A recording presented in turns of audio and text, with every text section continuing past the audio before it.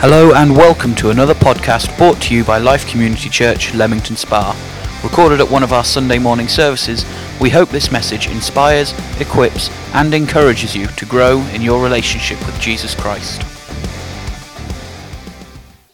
Now, with it being Father's Day, I've looked at dads in the Bible. And anyone that really knows the Bible would know that there aren't that many good dads in it, which is crazy, right? There's loads of good mums. The Bible is full of good mums. But we have dads doing some of the craziest of things in the Bible. You know, people say the Bible is boring. Have you read it? Hello? You know, we've got a guy who says just flippantly to God, "Give me this battle, and the first thing I see when I get home, I will sacrifice to you." God, all right, no problem, yeah. He gets home, what's the first thing he sees? His most beloved daughter. Oh, what a dad. But there's one thing the Bible is completely 100% clear on, and that's God's character. And it is that he is Father God. And he isn't just Father God. We've sang it already. He's a good Father God. And I just want to spend some time just going through a parable that Jesus taught just to try and tell a truth about something. And we're going to go through a parable that we'd all know called the prodigal son. Anyone heard it? Yeah. Okay. So even those that aren't quite used to church might know that one. Okay. We talk about prodigals, don't we? They go away and they come back. And we're going to do a reading, okay? It's really important that we read all of it because it's a parable. So to understand it, we've got to go through the whole thing. So that's exactly what we're going to do this morning. We're going to read all of it, okay? And on this day of dedications, Victor, Liam, try and take some good stuff from out of what we're going to read as dads, okay? Mary's going to bring the Bible up, and we're going to look at Luke 15, 11 to 32. Okay. Luke is a New Testament book that was written by Luke. Okay.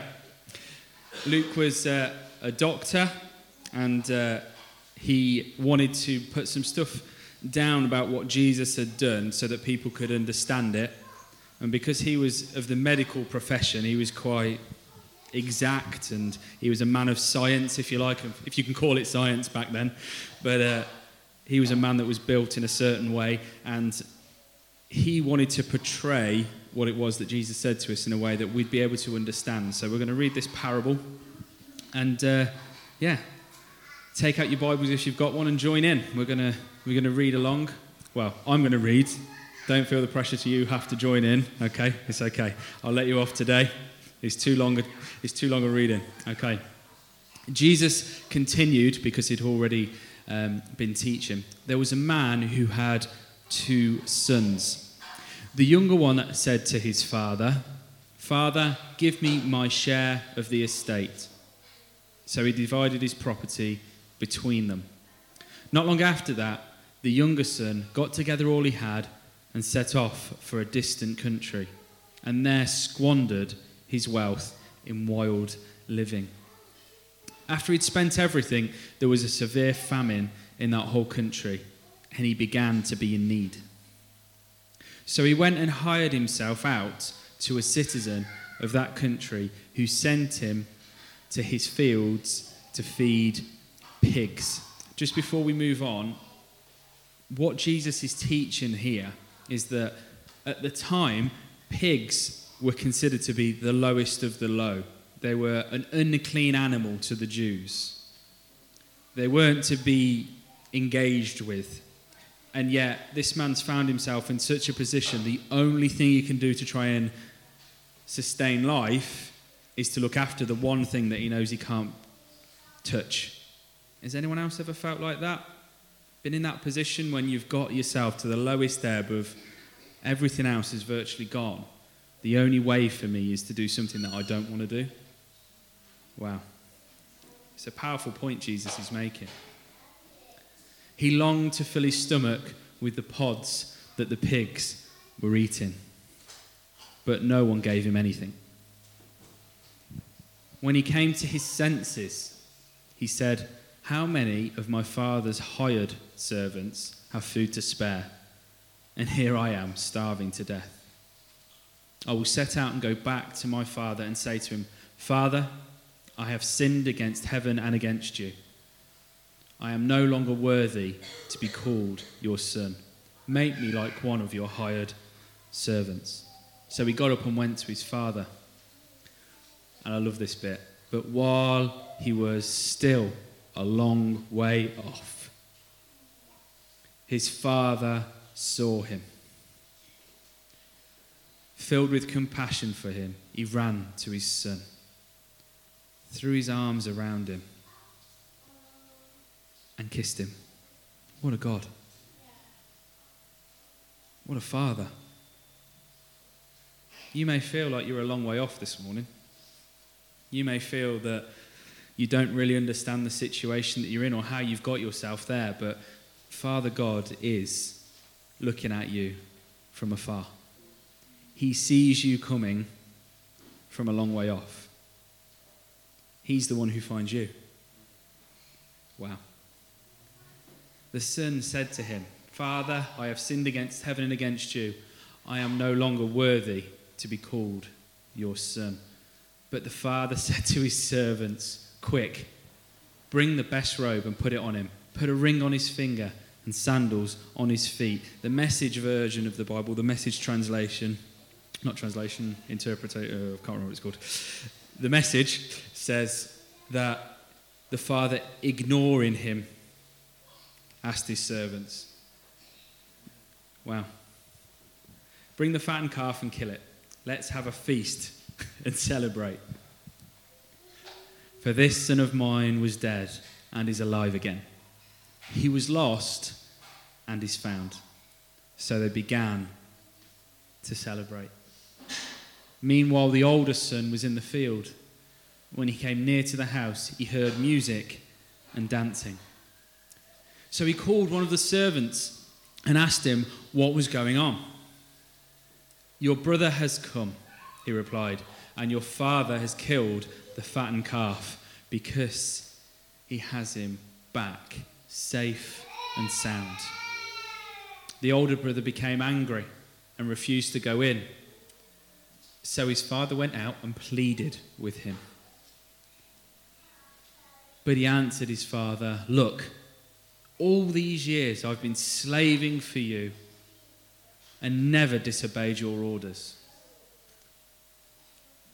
Yeah, there's something there, isn't there? I've been slaving for you. There's a difference between being a slave and being a son. And this son had lost the difference.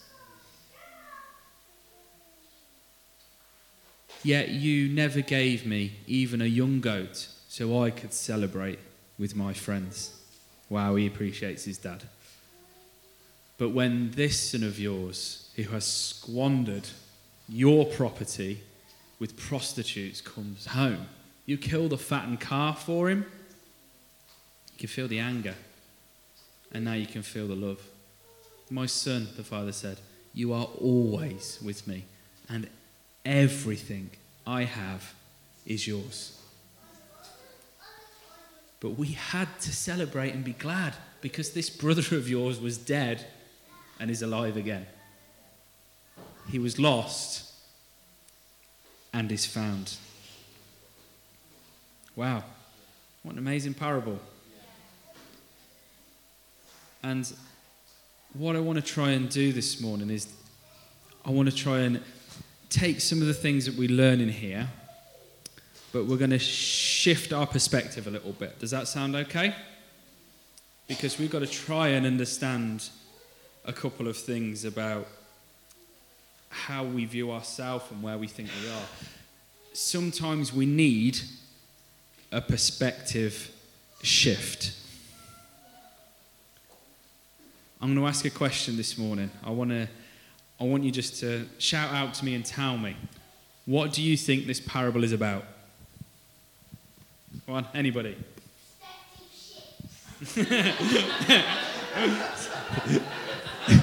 Thanks, Josh. Come on, feel free. Let's have something. What? Forgiveness, a returning son. Fatherly love. Counting your blessings. Finding your way back. All of the above. Thank you very much, Victor.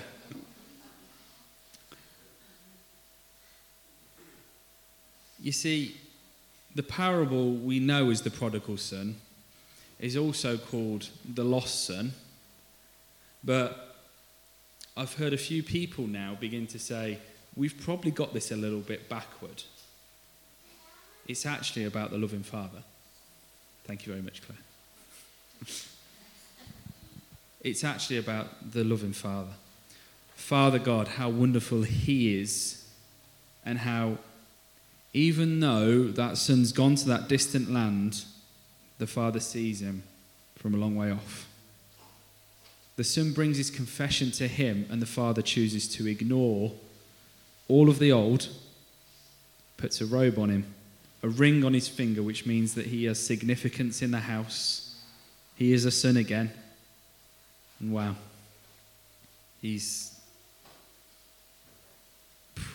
wow, what a God. Sometimes words can't wrap around how brilliant God is. So the question is, how do you view yourself?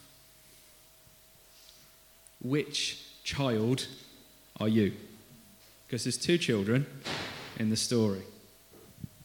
The first son, wild living, going your own way. Any of you? I've been there. The second son, caught up in what he's doing and not celebrating the return of his brother. I've been there.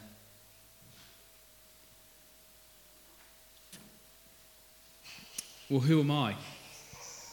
I'm a son. And I've got a good dad. He's here today, so I can big him up a little bit.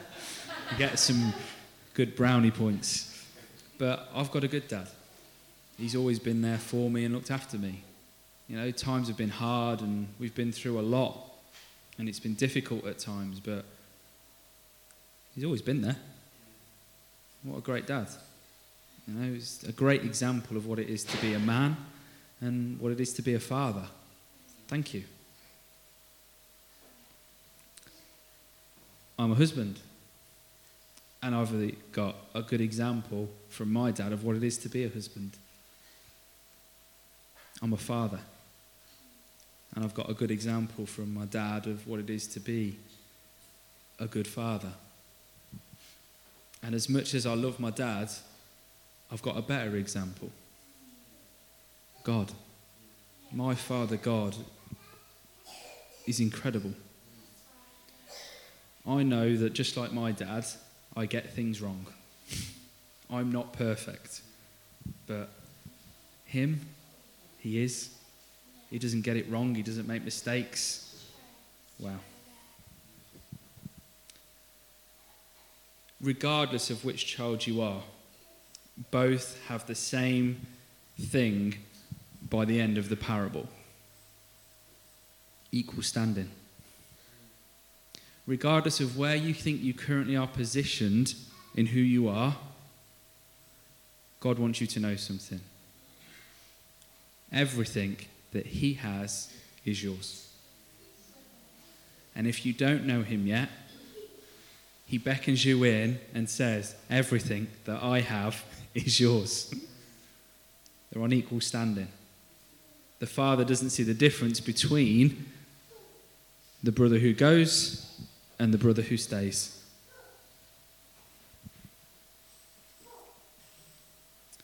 One is reminded that his father loves him regardless of what he's done. And the other, that all the Father has is and always was his. God's character is love and forgiveness. We don't need to ask God to love us because it's his character. But one thing we do have to do is ask him to forgive us. That's your bit. But he will forgive because it's his character. And I'm celebrating that character. No matter which child you are today, God loves you. He's already waiting to forgive us or remind us that all we have is his. It's a bit of a perspective shift, isn't it? View yourself from God's perspective, not from your own perspective. And that brings us on to our next question. Where are you? Where are you? What area are you in? The pigsty? Partying? Are you on your way back? Are you on your way out? Already home but feeling forgotten? Where are you? I've got some good news for you this morning. God already knows. He knows where you are. He knows who you are. And his perspective of you is perfect. Not you are perfect, or I am perfect, but God's perspective of you is perfect.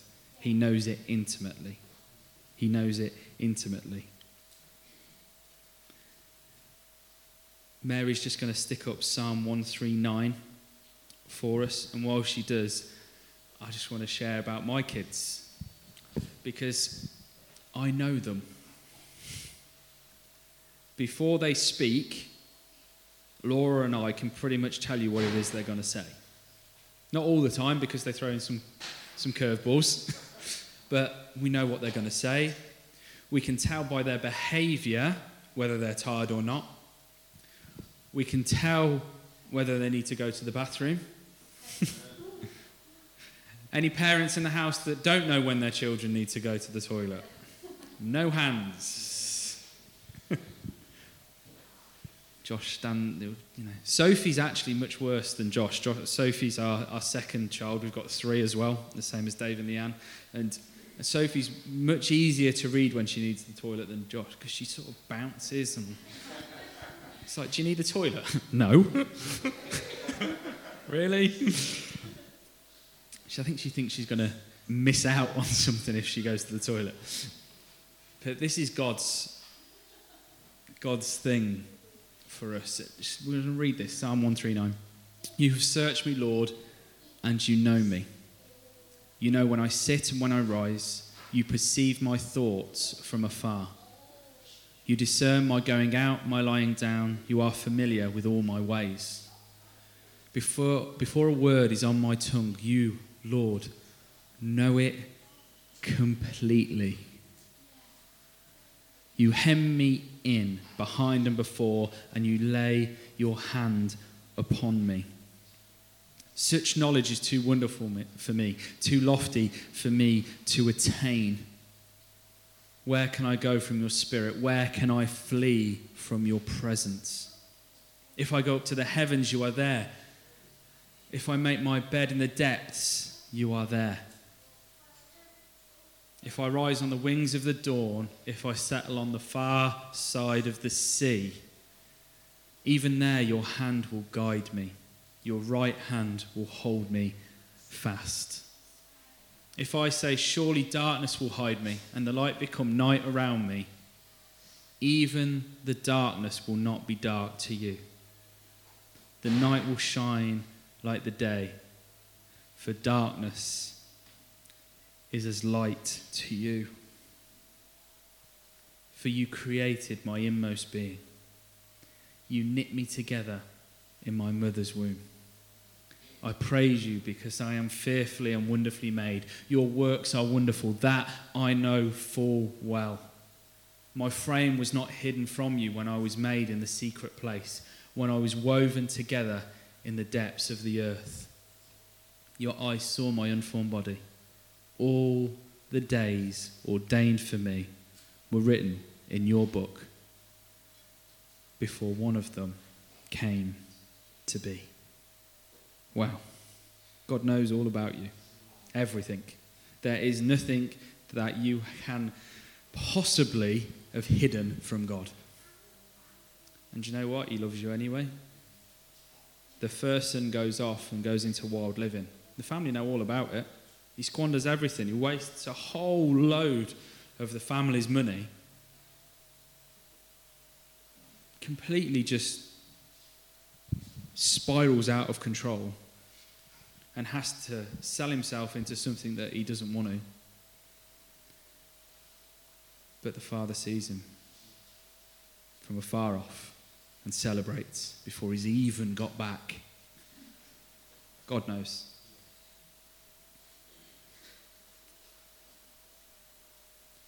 He knows what you'll say before you say it. He knows you completely. And even in all of the knowing, all of the things that we're ashamed of, afraid of, proud of, even in all of that, he loves us. Just like the father in the parable, God sees us as lost and now found, or that all that he has is ours. So where are you today? Who are you today?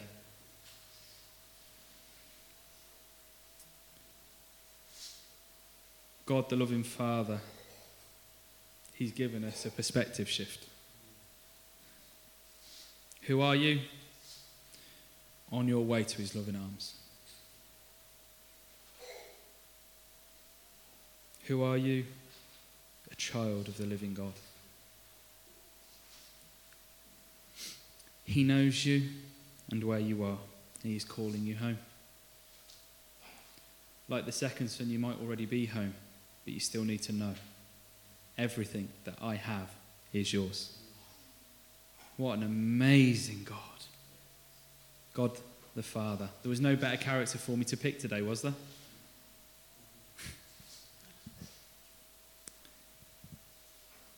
Let's celebrate together, church. We're in a happy day. We're in a position where God can do absolutely anything with us, starting from now. Everything that's gone before has already gone. So let's not worry about it. Let's forget it. Yes, we've made mistakes. Yes, we've got it wrong. But now is the start of something new. Today is the start of something new and something fresh. But you've got to make the choice. You see, the first son decided that he needed to go home. God's calling. Are you responding? We hope that you enjoyed this message. For many more resources and for more information, visit our website at www.life-cc.org.